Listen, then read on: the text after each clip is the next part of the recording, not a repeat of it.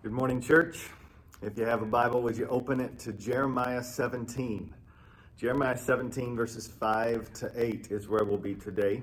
And while you're turning there, just a reminder, we are in a series entitled Finding Peace, the Battle Against Anxiety. And we have gone through several different topics through this. Prayer as the essential weapon in finding peace, and then just facing the fear of safety and loneliness and also the future. And then today we get to dive into facing the fear of people and finding peace.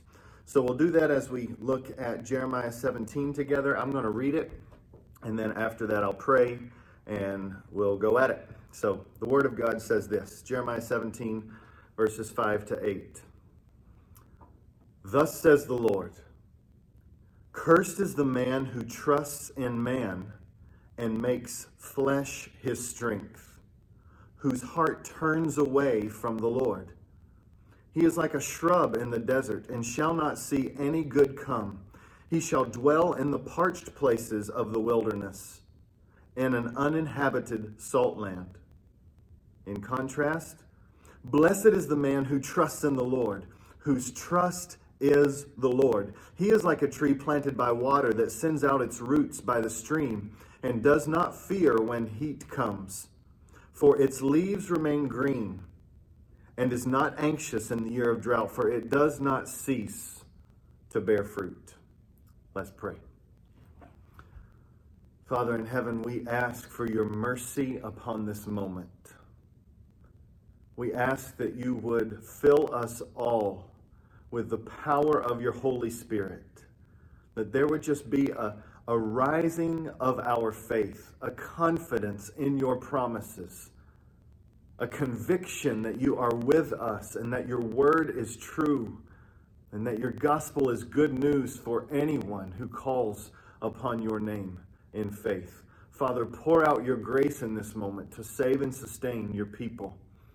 And I pray, God, that we would find a great sense of victory and hope and peace as we face our fears, not pushing them aside, but owning them in order that we might find healing and be agents of healing in the lives of others. So please work in this moment, I pray, towards these ends for your glory. In Jesus' name, amen. Amen. Well, in this intro, I just wanted to kind of be a bridge from Easter Sunday to right now. And on Easter Sunday, I spent some time looking at multiple texts, but one of them was Psalm 46. And this week, I have just struggled to forget Psalm 46, which is a good thing, because Psalm 46, those promises there have just been such a rock of confidence for me. The hope that lies there in Psalm 46, verse 2, which says, therefore we will not fear. Although the mountains give way and fall into the sea and everything is crashing around us, we won't fear because, verse 1, God is our refuge and strength, a very present help in time of trouble. And then he goes down in verse 4 to explain what it means that he's present with us in our trouble. And it is that he is like a river going through a city. And it says, he is a river that makes glad the city of God. We are the city of God, and we are his holy habitation, and he is in the midst of us, and therefore we can be firm and steady. That promise has been so encouraging to me, that there is victory to be found in the face of fear. And then, as I was reading this week, I collided with Psalm 36.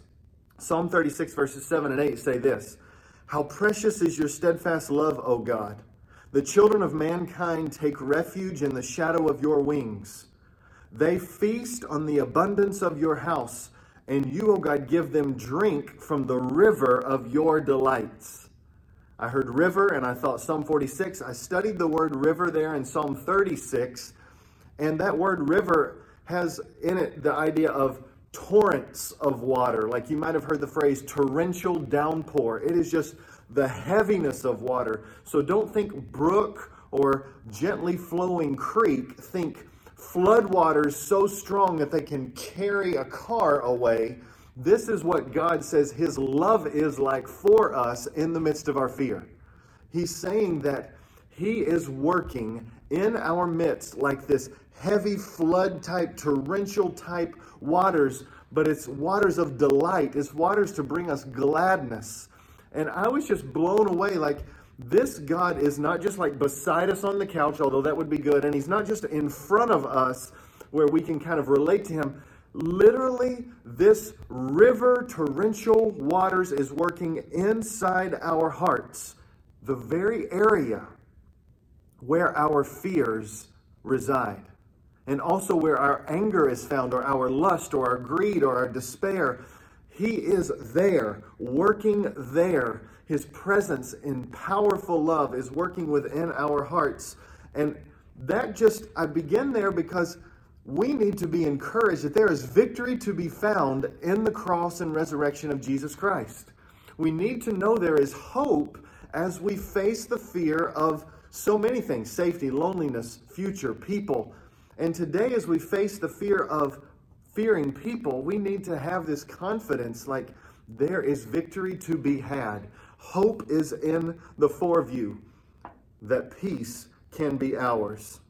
So today, as we set our sights upon facing the fear of people, we need to set our sights with victory in view. And so we will do that by looking at four truths. Four truths today as we face the fear of people and find peace in Christ. The first point is, first truth, fearing people leaves us longing. Fearing people leaves us longing. The second point is, fearing people leads to rebelling. The third point, God heals those who fear people. And number four, God still uses those who fear people. Well, let's begin with the first one. Fearing people leaves us longing. In order to find deliverance from the fear of people, we have said in multiple different weeks that we must own our fear. Now, some of you might be, I don't know that I struggle with fear, man. Others of you are convinced you struggle with it, and I just want to say we all struggle with it. Here are some examples of how fearing people is common to humanity. Do you have fears of confrontation? Do you have fears of criticism? Fears of conversation? Fears of public speaking? Fears that say, I wonder what they think of me? Or do you have a preoccupation with image? Or do you play scenarios or conversations over in your head, wondering how you looked or how they perceived you? Do you have sometimes a longing to be famous, to be really known? Do you have times when you are embarrassed to say you believe in God, or you're afraid to take the gospel and speak it to people? Are you afraid to ask a question in a group sometimes in fear that you might look stupid? Do you seek to avoid people? Are you jealous of people? Whether good or bad, do you have obsessive thoughts about people? The list can keep going. I think it is clear, at least with a few of these, we all battle and struggle with fear of people. And Jeremiah 17:5 says, when that fear comes, we have to make a decision. Will we be trusting in man? Will we lean upon people to fill us up, to give us significance and worth? Or will we lean upon the Lord? Those who trust in man and in flesh as their strength, they are turning from the Lord, and they will be like a shrub in the midst of the desert, drying up.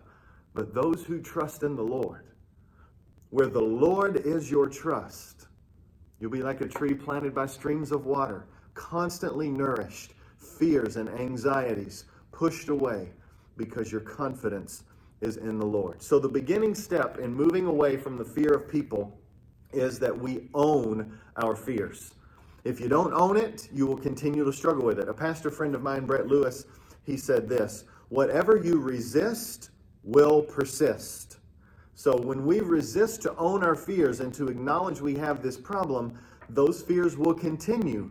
However, the ownership of it begins to push away the fears.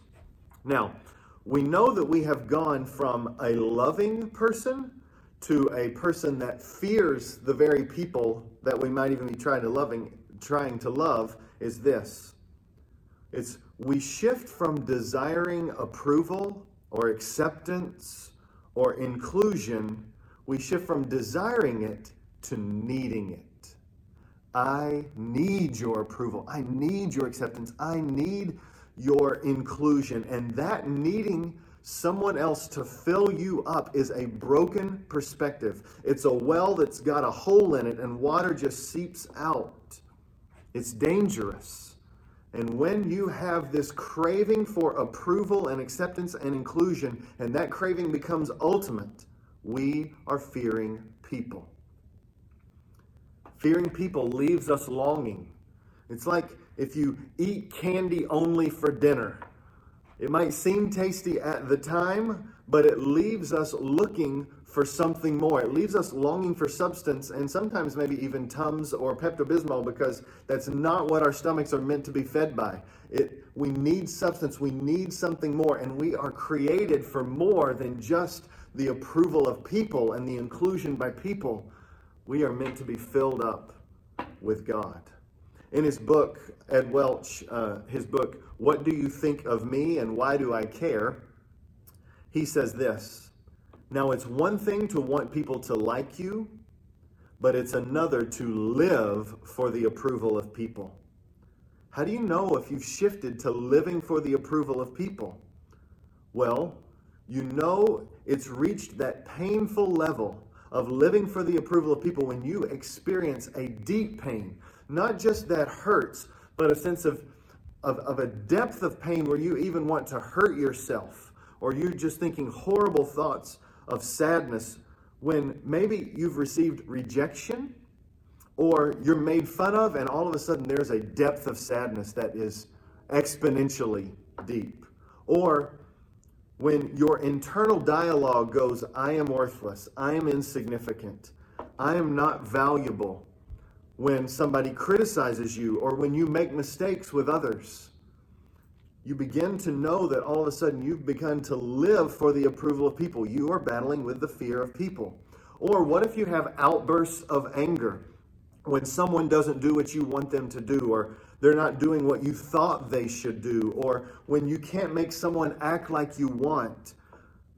When you explode, that is an expression of the fear of people. And these are real pains, whether it's the explosion or whether it's the deep, sad hibernation. These are the real pains of the fear of people.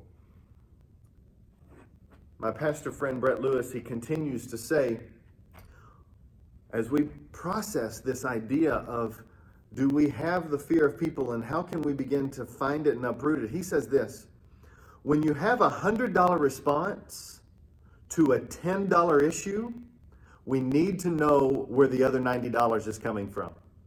I thought that was so helpful. When you have a $100 response, an explosion or massive depth of sadness over a $10 issue, we've got to figure out where the other $90 is coming from. So, for instance, you explode that someone ate food that you were saving for yourself, or you're angry because you got no help in the kitchen, or people are leaving stuff everywhere. Why did you explode at the room when those things, relatively small, happened? And you begin to process, why did I do that? And you might answer, well, I feel disrespected, or I feel unappreciated. And you might have been feeling that for days. You might have been feeling that for years. That feeling might even go all the way back to your childhood, this feeling of not being valued or not being respected or not being loved or appreciated. The final thing that my friend Brett Lewis says is that if your response is hysterical, it's probably historical, which means there's something in the past that has contributed to your explosion and your $100 response. Now, what do we do with these explosions? We must begin to be honest with this. We must process this in a community, at least with a few, regarding our past. But let me just say, we're not walking around constantly just always processing our emotions. We have too much going on. We have to work. We are to love people and serve people. We're to spend time in stillness before the Lord and just seek His face. But when things get hysterical, when all of a sudden the emotions get extreme, when the sadness gets low, these are tipping points that we must stop and be still and sit with the Lord and allow Him to do some surgery in our heart, or ask a dear friend, or process the past with a counselor, what is going on? Because there are tributaries into that explosive moment. One tributary is that there are some past things that contribute to how we respond, but another one is not just the past, it's our hearts. Late counselor David Powlison noted that when our desires shift into demands, that's when you know there is an idol in the heart and something is going wrong inside the heart. Now, let's be clear. Approval, safety, inclusion, acceptance, these are not bad desires. However, those desires were never meant to be fulfilled ultimately by people. God is the one who fully accepts us, who cares for us, who protects us and includes us in His family and accepts us with an unconditional love by faith.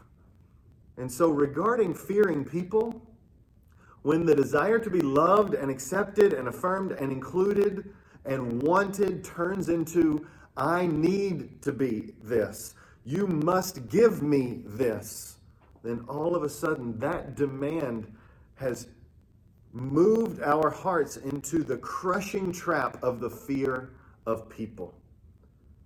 So in order to be healed, we must own it and be honest that we are fearing people. However, please don't be afraid of that moment, because when God gives you eyes to see that fear exists, it is God revealing these things to you, and therefore God is saying, I'm showing you the sickness because I am working to heal you.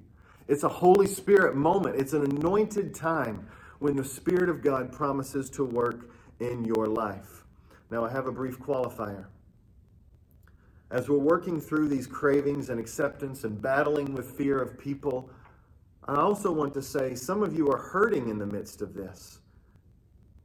Some of you are hurting, though, because you are experiencing a depth of pain from really bad people.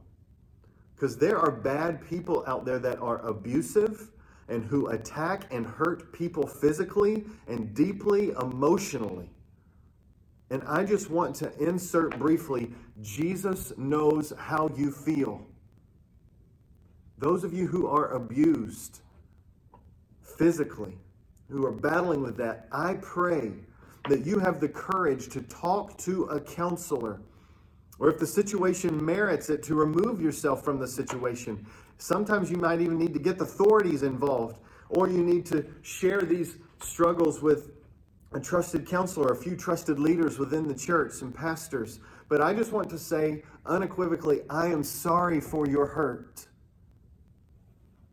You do not need to hear this message and feel condemned that you're battling with the fear of man. What you need to feel is the arms of Jesus coming around you and saying, I am there with you. I know what it's like to go through this pain. Because our Savior came. He came and He experienced abuse. He experienced neglect. He experienced abandonment. And He knows what it's like to be left alone, seeming to fight this battle on His own from those who are physically hurtful and deeply emotionally against you. I just pray that when you feel trapped, you don't feel alone, because our Savior wants your pain. He understands your pain. So in your mistreatment, I pray that you run to the loving arms of Jesus as one who can identify and one who can bring healing in the midst of all that you're going through. But for all of us now, whether we are in the extreme cases or whether we are just battling with the fear of man, in order to find healing and freedom in the battle against the fear of people, we must acknowledge we all have it. We must own it. And we must remember that when we fear people, we are demanding from them only what God was meant to give. And therefore, the next point makes it plain that fearing people leads to rebellion, because to fear people is to rebel against God. The second point is fearing people leads to rebelling. One of the best illustrations of this is found in Numbers 13 and 14. And if you're following in our path from healing, you own it, and then the next step is examine it. This is time when we are kind of examining ourselves. And we look at the Old Testament there, Numbers 13 and 14, and what we find is Moses is sending out some spies to check out the land in which God is going to take them. And as they go, it's kind of a recon mission for them to kind of figure out what is there and then to bring back a report to the people. And as they go, there's a group of them. 2 of them come back with a good report, but the majority of them come back with a bad report. And here's what we hear from one who comes back with a good report. His name is Caleb. Numbers 13, verse 30. It says, "But Caleb quieted the people before Moses and said, 'Let us go up at once and occupy it, for we are well able to overcome it.'" Now, Caleb is not just an optimistic guy. He has heard the promises of God that he is going to take them to the promised land. And so he has a sense of confidence. When he looked at this land, he saw that God is going to take us through that. However, verse 31, "Then the men who had gone up with him said, 'We are not able to go up against the people, for they are stronger than we are.' So they brought to the people of Israel a bad report of the land that they had spied out, saying, 'The land through which we have gone to spy it out is a land that devours its inhabitants, and all the people that we saw in it are of great height. And there we saw the Nephilim, and we seemed to ourselves like grasshoppers, and so we seemed to them.'" Isn't it amazing how the heart of faith and the heart of fear can interpret the exact same situation so differently? But when these fearful individuals came back, their report was, "The people seem so big and we seem as small as grasshoppers." And it created fear in the whole camp. But what the people were not understanding is that they were not just communicating that they were small and the people were big. They were communicating that they thought their God was small. And this is what happens with the fear of people, that we begin to elevate and magnify the power of people, and we begin to diminish the power of God. Keep in mind, this is the God who just delivered them from the hands of the Egyptians, just split the Red Sea, just carried 1,000,000 plus over on dry ground, who just judged the Egyptians who pursued them and had the waters crash back over top of them. And now they find themselves not trusting this God and thinking he is small because they are afraid. They seem so small in the face of the giants of the land. And so that's what we read in Numbers chapter 14, verse 1. "Then all the congregation raised a loud cry, and the people wept that night." The passage goes on to say that they began to grumble against Moses and Aaron for poor leadership. And then they began to say, "Give us a new leader who will take us back to Egypt." Really? We want to go back to slavery and captivity and death? But that's how fear works. It's not logical. It begins to crave the things that will actually destroy. But then Joshua and Caleb, they come and they speak up and they tear their clothes. And in Numbers 14, verse 7, they say this, "And they said to all the congregation of the people, 'The land which we passed through to spy it out is an exceedingly good land. If the Lord delights in us, he will bring us into this land and give it to us, a land that flows with milk and honey. Only do not rebel against the Lord, and do not fear the people of the land, for they are bread to us. Their protection is removed from them, and the Lord is with us. Do not fear them,'" i.e., fear the Lord. And what's the congregation's response when they hear this admonition to fear God more than people? It says literally, "And they pick up stones to stone Joshua and Caleb, but then the glory of God appeared at the tent of meeting and stopped them in their tracks." And then the Lord speaks to Moses and says this. Here's the punchline of the whole thing. Fear of people is not just a sin against people and not just destructive to us. Ultimately, the fear of people is a rebellion against God. Listen to God's summary. Numbers chapter 14, verse 11. "And the Lord said to Moses, How long will this people despise me? How long will they not believe in me in spite of all the signs that I have done among them? This is an invitation for us to meditate upon the salvation of our God, upon the goodness of our God, upon the promises of our God that have been secured by the death and resurrection of Jesus.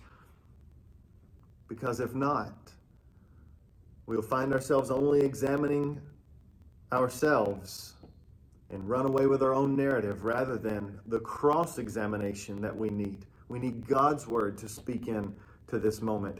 And we need to refuse, like Jeremiah 17 says, refuse to trust in man and turn towards the Lord and trust in him. Now here's something that is crucial. The sin of the fear of people is literally, it's the pushing of God aside, and it's saying, I will either satisfy my own longings or I will lean on someone else to do so. Hear this. The fear of people leads to rebelling. And sometimes the fear that we carry around, it's not necessarily attached to the future or to a fear of safety or to the fear of people, but it's just attached to the fact that we are walking in active sin and not turning back to the Lord.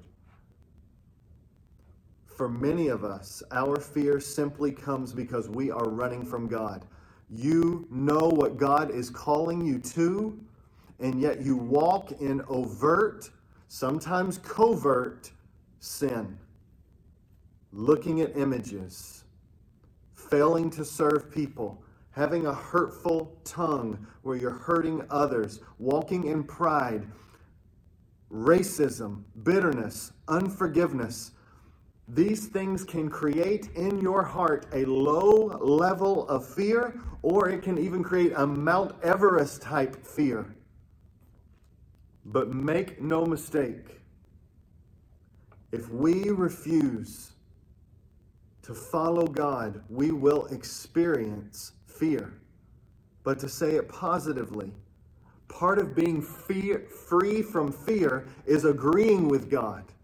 It is saying yes to what he says to do in his word, and it is being willing to go and to do whatever, wherever, whenever he calls us to do it. And in so doing, we walk into a path of peace and into a path of freedom and away from the path of fear. So yes, we fear people by demanding that from them what only God can give us, and we must acknowledge that this fear of people is a dangerous thing. It is a rebellion against God. But we also must know that that very God of whom we've rebelled against, that God delights to heal those who fear people. The third point is God heals those who fear people. I don't know if you've ever walked on a longer physical journey of healing where you have needed consistent, regular, for years kind of doctor visits. Well, we have walked through that with our little girl Mercy, age 3 or 4 or so. She was diagnosed with an autoimmune disease, and we've been at Duke Hospital ever since. She's 12 years old now, and we have regular visits there. And as we are there, we've had one doctor who was with us when we made hard decisions about medicine, when we had to have IVs, all these kind of things. And this doctor has walked with us through this entire journey of healing. She has been a great facilitator of the healing of God. And she has cried with us. She has laughed with us. She has run up and down the halls with Mercy. And it is just, she's such a gift because as she has walked with us, she's gotten close. And when someone walks with you through healing, there is a closeness that can develop. And what we need to see here is that in our battle against anxiety and our labor for healing, we are not alone. Our Savior has entered in, and he promises to be with us the whole way, to walk the journey with us. And it's a process. It's a process to find healing from the fear of people. It's not an overnight change. But Jesus, by his Spirit, is in us and with us. And therefore, as he is with us, just like that doctor with us, there's a closeness that develops. There's an intimacy that develops. There's a relationship that develops as we walk with him and he walks with us. And one way he is with us is that we have his words. And in Luke chapter 12, we find our great Savior giving us words that can serve as a cross-examination to the fear of people. And it tells us where healing of the fear of people comes from. It begins with our fear of God. Let's look at chapter 12 of Luke together. At the beginning of Luke 12, the context is Jesus saying in the midst of a crowd to his disciples, be aware of the leaven of the Pharisees. That is, their teaching and their lifestyle aren't congruent. They say one thing and they do another. It says that is hypocrisy. And so Jesus tells his disciples, I'm telling you these things in secret right now, but what is told to you in the dark, you need to proclaim in the light. But as you proclaim it in the light, rest assured, there will be those like the Pharisees, there will be even the Pharisees that come against you for walking faithfully in the light, proclaiming me as the King of Kings and Lord of Lords. It is just a note that we must take to the bank. When we faithfully walk with Jesus, there will come attack and enemies. And so he says, to address the fear of people, in chapter 12, verse 4, he says, I tell you, my friends, do not fear those who kill the body. And after that, have nothing more that they can do. But I will warn you whom to fear. Fear him who, after he is killed, has authority to cast into hell. Yes, I tell you, fear him. Are not 5 sparrows sold for 2 pennies, and not one of them is forgotten before God? Why, even the hairs of your head are all numbered. Fear not, you are more valuable than the sparrows. Our God, the God who has control not just over this life, but of what's most important, over eternal life, he says, 2 birds sold for just mere pocket change are not forgotten by him. Therefore, you're of so much more value. Please know you will not be forgotten by God no matter what kind of attack you experience. You are loved. He's got all the hairs on your head numbered. And so what he does to those who are going to walk out in faithfulness and who will experience attack and fear, or attack from people, and therefore could experience fear of those people, he says, know how much I love you. Know how much you are never going to be forgotten. And let me reorient your values and say, life is more than just life or death here, but I can control life forever. And so don't fear people. Fear me, he says. Because I have the power to cast into hell, and I have the power to grant eternal life for those who trust in me. So the first recipe for healing is that he's telling us to reorient our values to find not life here, but life with him forever as the greatest prize. And second, the most foundational, is that the fear of people is pushed aside as we begin to fear the Lord who loves us. And so what would it look like to kind of orient our life and decision making around, I fear you, God? Well, I was looking at a devotional book, and in that devotional book, they asked this question. And I found it so helpful on what it might look like to walk in the fear of the Lord. It says this: how might it change my day to day if I ceased to look for human approval and sought only the approval of God? What would that look like? Another way would be, when we're making decisions or we're debating on whether we will act or not, we could ask this question: is this action or this decision for Jesus' sake or for my sake?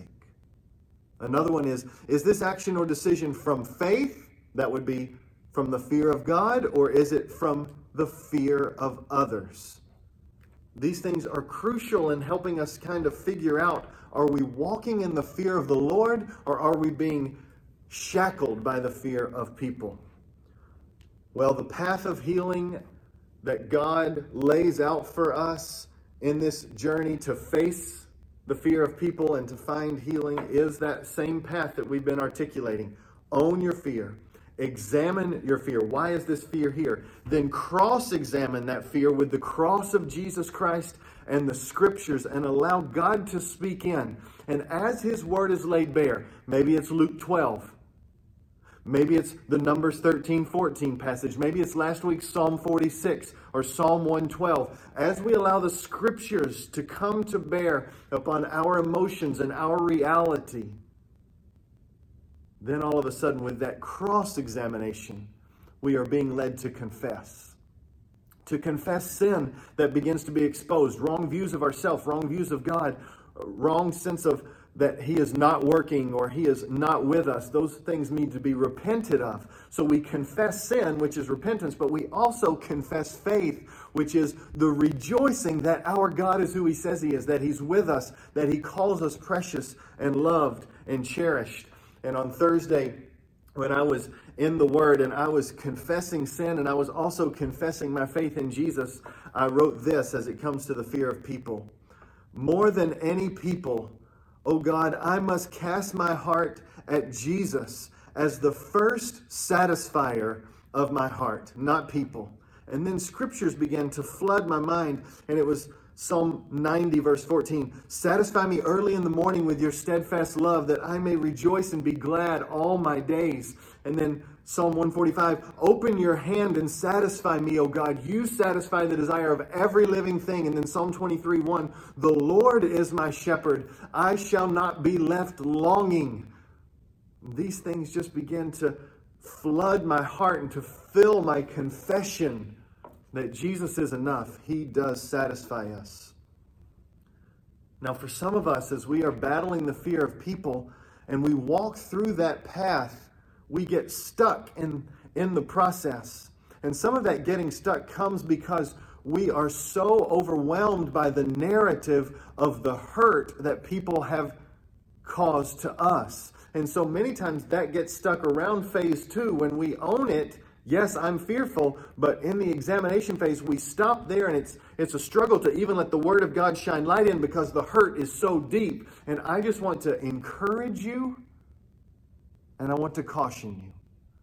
I want to encourage you that kind of deep hurt, it takes time. And I just want to invite you into a journey of time with Jesus. Lament. Carry that pain to the Lord. Spend the time in the Psalms and sometimes allow those psalmists to put words to your feelings, but stay in the Word and take all of your pains to Him. That's the encouragement, but I offer you a caution. Sometimes when you create the space to battle and to deal with your hurt, we can erect walls. Ed Welch says those walls, or he says they're even masks at times, we put on in order to distance ourselves from people. It could be our intellect, show that we're smart. It can be just preoccupation and busyness. It can be just creativity. It can be working too much. It can be all kinds of things that allow us to find significance, but to keep people at a distance. And here's a quote that I found very helpful from Ed Welch. He says this, one problem with masks and walls is that though their purpose is to protect you from hurt, they hurt you even more because they don't allow relationships. You can't have a deeper relationship if you won't allow yourself to be known. All this leads to a dead end. If you allow people to know you, you get hurt. If you protect yourself from people, you get hurt. It ends in misery. But there is another way, he says. This better way allows us to be open and honest and a part of a community where we don't have to put up defensive walls. And he asks the question, have you ever been there? And I just want to invite you, it doesn't have to be with everyone.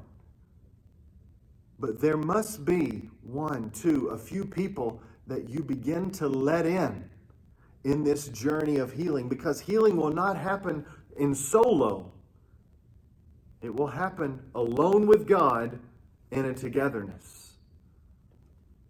And so, in various degrees, we must tear down the walls that we might have erected by the power of the Spirit. And we must allow ourselves to be known. And that means, just to be clear, it means that we might be misunderstood again. We might even be possibly hurt. But it also means that we are opening the door to be known. And we are opening the door to love somebody else and for our gifts to be used as a means of grace in the lives of others. And so I just encourage you, on this path of healing, our God delights to heal those who battle with the fear of people. He even says this in Romans chapter 8, verse 15. For you did not receive the spirit of slavery to fall back into fear, but you've received the spirit of adoption as sons, by whom we cry, Abba, Father. This is a confession we can make that we are not orphans, we are children, and we have the Spirit of God within us that tells us we are loved and we are safe in Christ. That's why he can say in Psalm 34:4, I sought the Lord, he answered me, and he delivered me from all my fears, because our God delights to heal. Yes, to heal from the fear of people.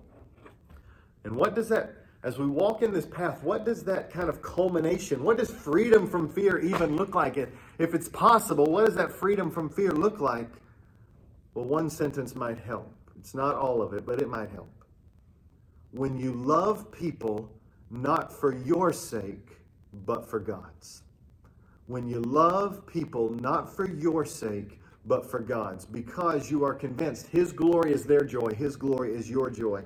And what that does is it allows you to forgive, because sin becomes first about sinning against God and not first about sinning against you. It allows you to be broken more than you are upset. It releases the burden of bitterness that you might want to hold on to.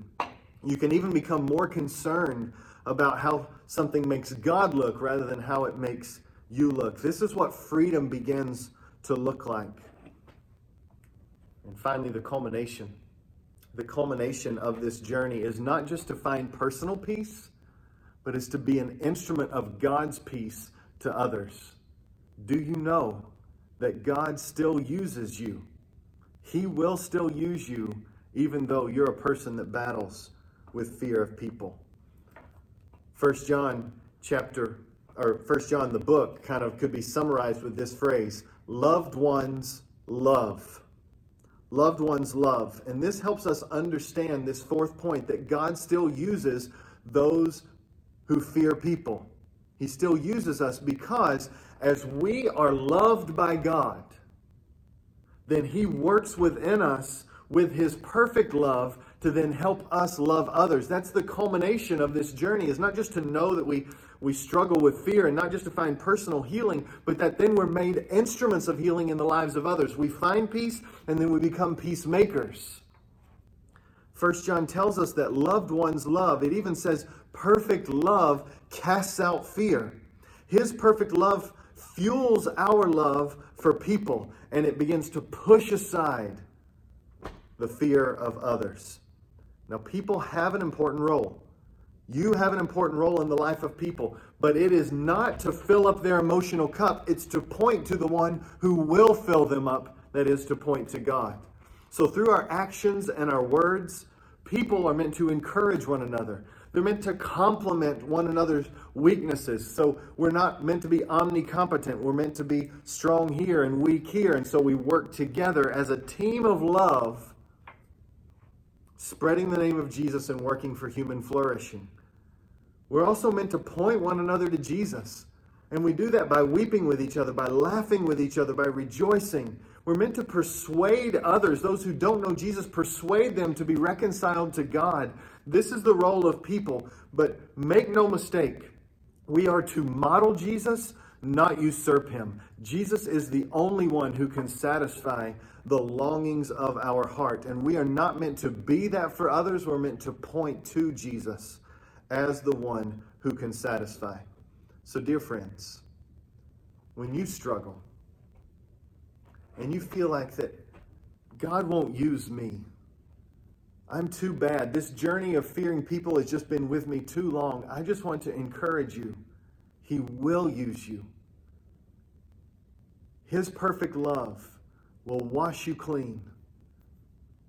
And there's no other place to go than Peter, right?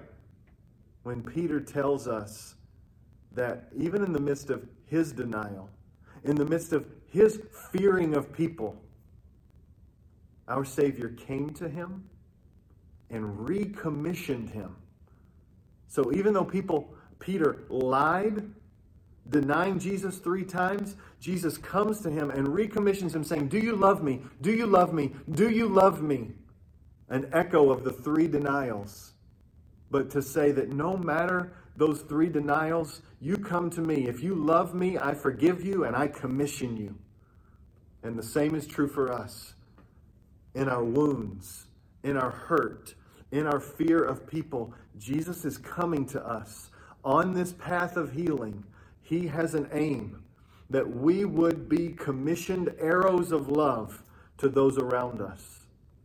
He comes to us and he says, "Be still, own your fears, seek me, allow my word to examine your heart, turn from your sin and confess it.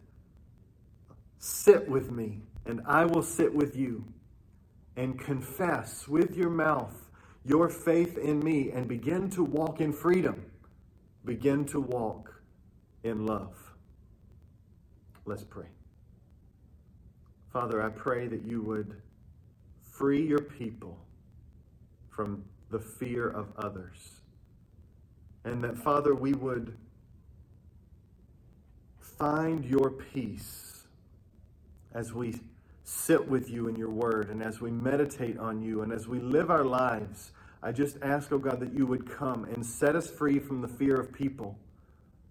And then you would equip us and you would fill us with the fruit of love, that we might be instruments of your peace as you grant us peace in Christ. We pray this in Jesus' name. Amen.